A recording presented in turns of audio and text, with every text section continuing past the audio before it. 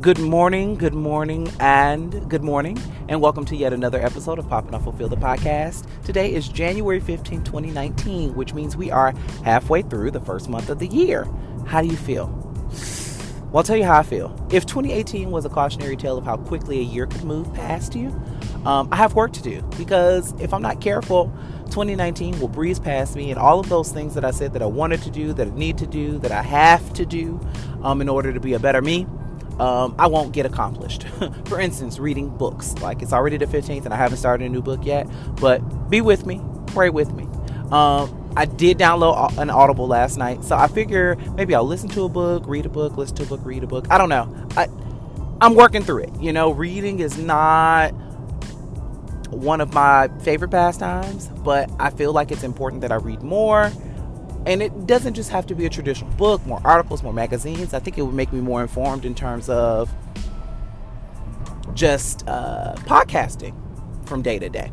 But anyway, the new year brings about a lot of change. There are a lot of people at my company who have found different and better opportunities, so they're moving on. People are taking promotions. People are, have gotten engaged over the holidays. So 2019, or pregnant, or announced that they're pregnant. So 2019 definitely has the ability to be a transformative year for so many people for so many different reasons. So we're just praying that everybody stay focused on whatever their goals are and push through. Anyway, I was kind of scrambled this morning. Scattered brain is probably more. My brain wasn't scrambled, it was scattered.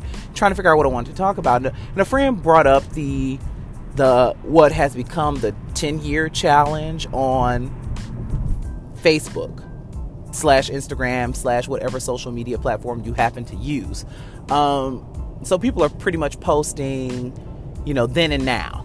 What was going on then and what was going on now. But a friend brought to my attention that the original intent of the post, which goes to prove that people don't really read instructions or follow directions, is you were supposed to place your very first Facebook profile picture next to your current profile picture with the tagline or question, how hard has age hit me? How hard has age hit me? Or how hard has age changed me? I don't know. I never can remember the question. Hold on. I want to make sure that I get this right. Like, this is important. Well, it really ain't, but it is. So the challenge is, how hard did aging hit you?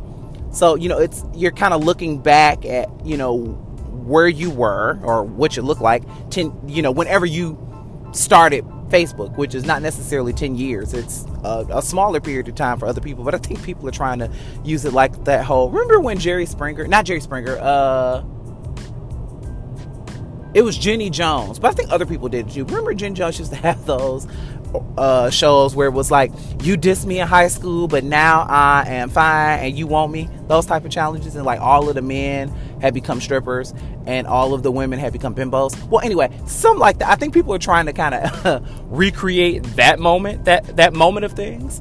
So you have these various different pictures, but a friend was like, hey, why don't you talk about, what's happened in 10 years, where you thought you would be. This is always an interesting conversation, because I feel like we put a lot of pressure on ourselves to hit certain benchmarks at certain points in our lives. And I know that I've talked about this before, because it's something I struggle with. Like, I started therapy at 25 because I was under this terrible misnomer, I don't know what that word is. Whatever. I was under the terrible misconception that I needed to be in a certain place by 30. And so I was like, well, obviously I have these roadblocks. Maybe therapy will help. Now, therapy has helped tremendously, but I think even my therapist kind of dispelled that myth of like, what's 30 mean? Like, you still potentially have a whole lot of life to live. If you're not doing what it is you want to do at 30, or you're not where you want to be at 30, that doesn't mean life ends, or you just pack it up and be like, well, fuck it, I tried, valiant effort. It just means that you have to figure out how to get to where you want to get, and that will come with some level of sacrifice, and you push through, you figure it out. So anyway, I was thinking a little bit about 10 years ago for me. So technically, I mean, I guess I'm entering my 34th year because my birthday's in August and this is 2019. So technically 10 years from today would have been January 15th, 2009. So 2008 ended a little raucous, if you will. So I had just started work in January of 2008. So, you know, the first several months of 2008, it was more or less like trying to figure out, like, I was finally in a position where I could actually pay my bills without a lot of stress. And I was trying to save money, and I was being extremely, extremely frugal in terms of how I was spending. I was really trying to watch every dime, penny pinching. I probably should go back to that way of living because I feel like I was less broke then. But nonetheless, my grandfather, whose birthday was a couple of days ago, had just passed away in October.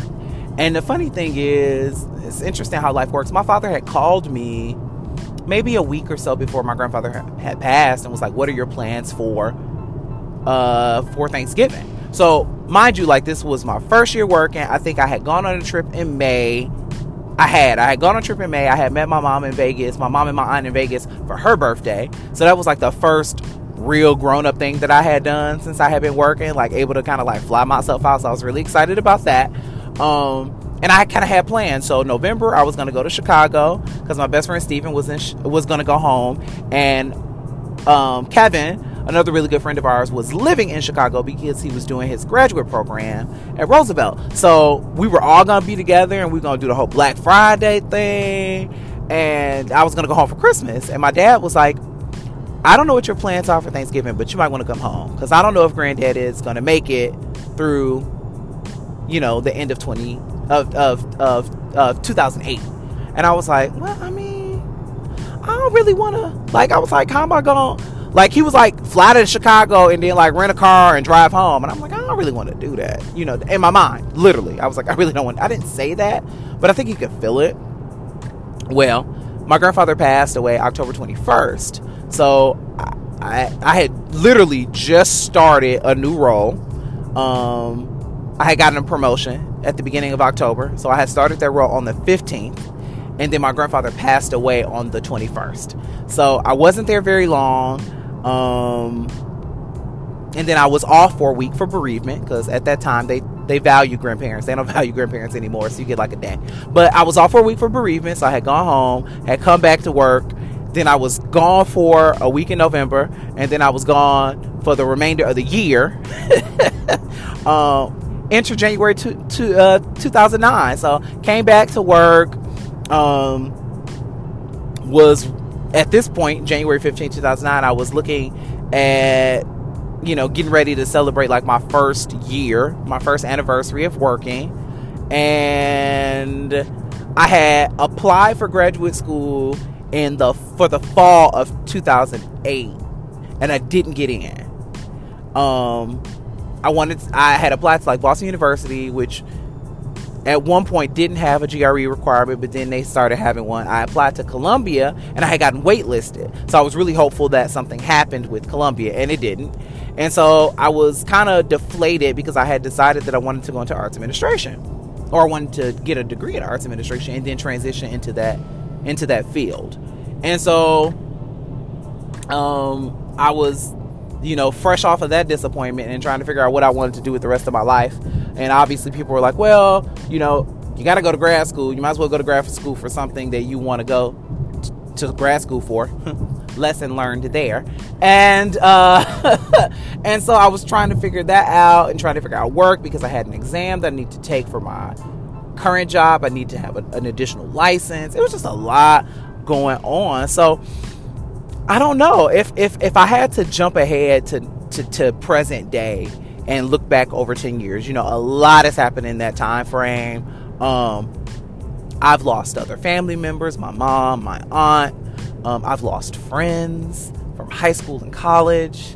I've lost other relatives, of course.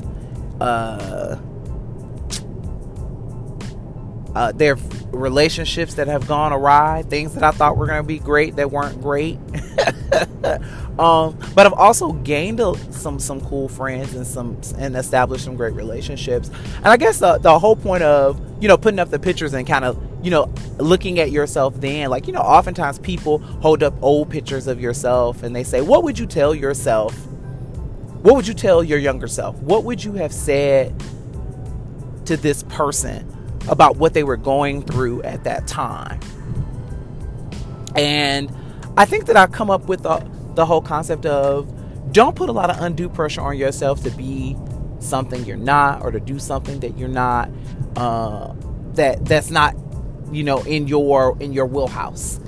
Don't put a lot of pressure on yourself by holding yourself out up against your friends and other family members and what it is that they're doing. Because, the reality of the situation is a lot of people are struggling. A lot of people are going through difficult things that you don't outwardly see. Just because someone drives a nice car and lives in a great house and is seemingly living their life from country to country doesn't necessarily mean that they're happy, doesn't mean that they're fulfilled, doesn't mean that they're loved. It means that they might be in a situation where they have money that allows them to do these things. And so a lot of times they're doing these things and creating these experiences and curating these ideas for people to view that couldn't be further from the truth of who they really are. So I think I would tell that person, myself, in 2009, you got time to achieve any of the dreams that you want to achieve. I think I would tell that person to be less of a procrastinator. I think I would tell that person to be a little bit more focused on what you say it is you want to do. That unfortunately, some of the things that you want don't come without hard work and sacrifice. And if you are a stranger to either, then you're going to limit your success. I think I would tell that person to be loyal to themselves first, especially in a corporate America environment, because there's really no sense in being loyal to a company or a department or area or a boss. You have to do what's best for you.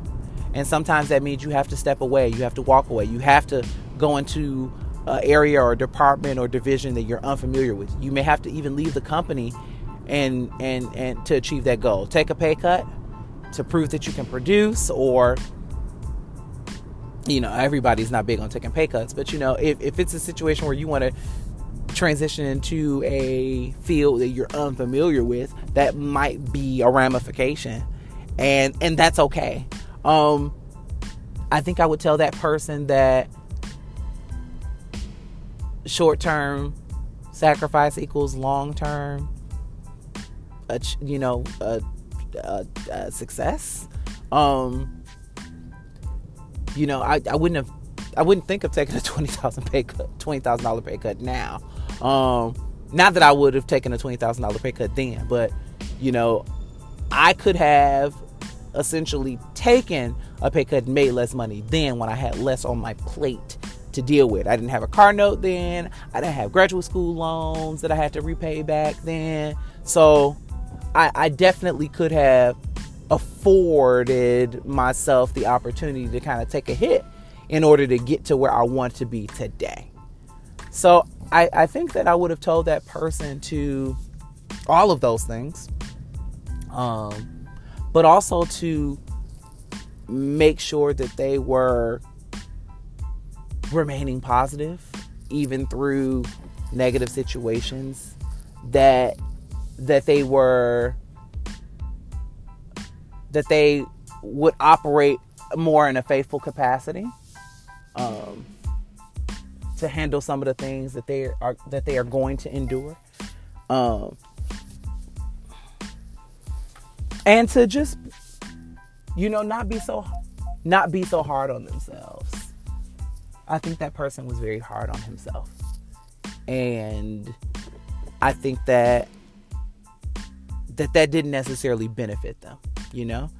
I think I would have also told my 2009 self that you have to find a way to celebrate where you are in life, because where you are in life is is much better than you give yourself credit for. You've accomplished much more than you give yourself credit for.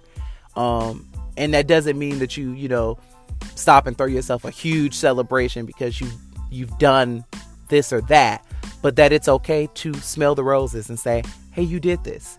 You've had a job for almost a year. You're making decent money. You've allowed yourself, or you've been allowed to travel and visit friends and buy Christmas gifts. And these are things that you haven't always been able to do.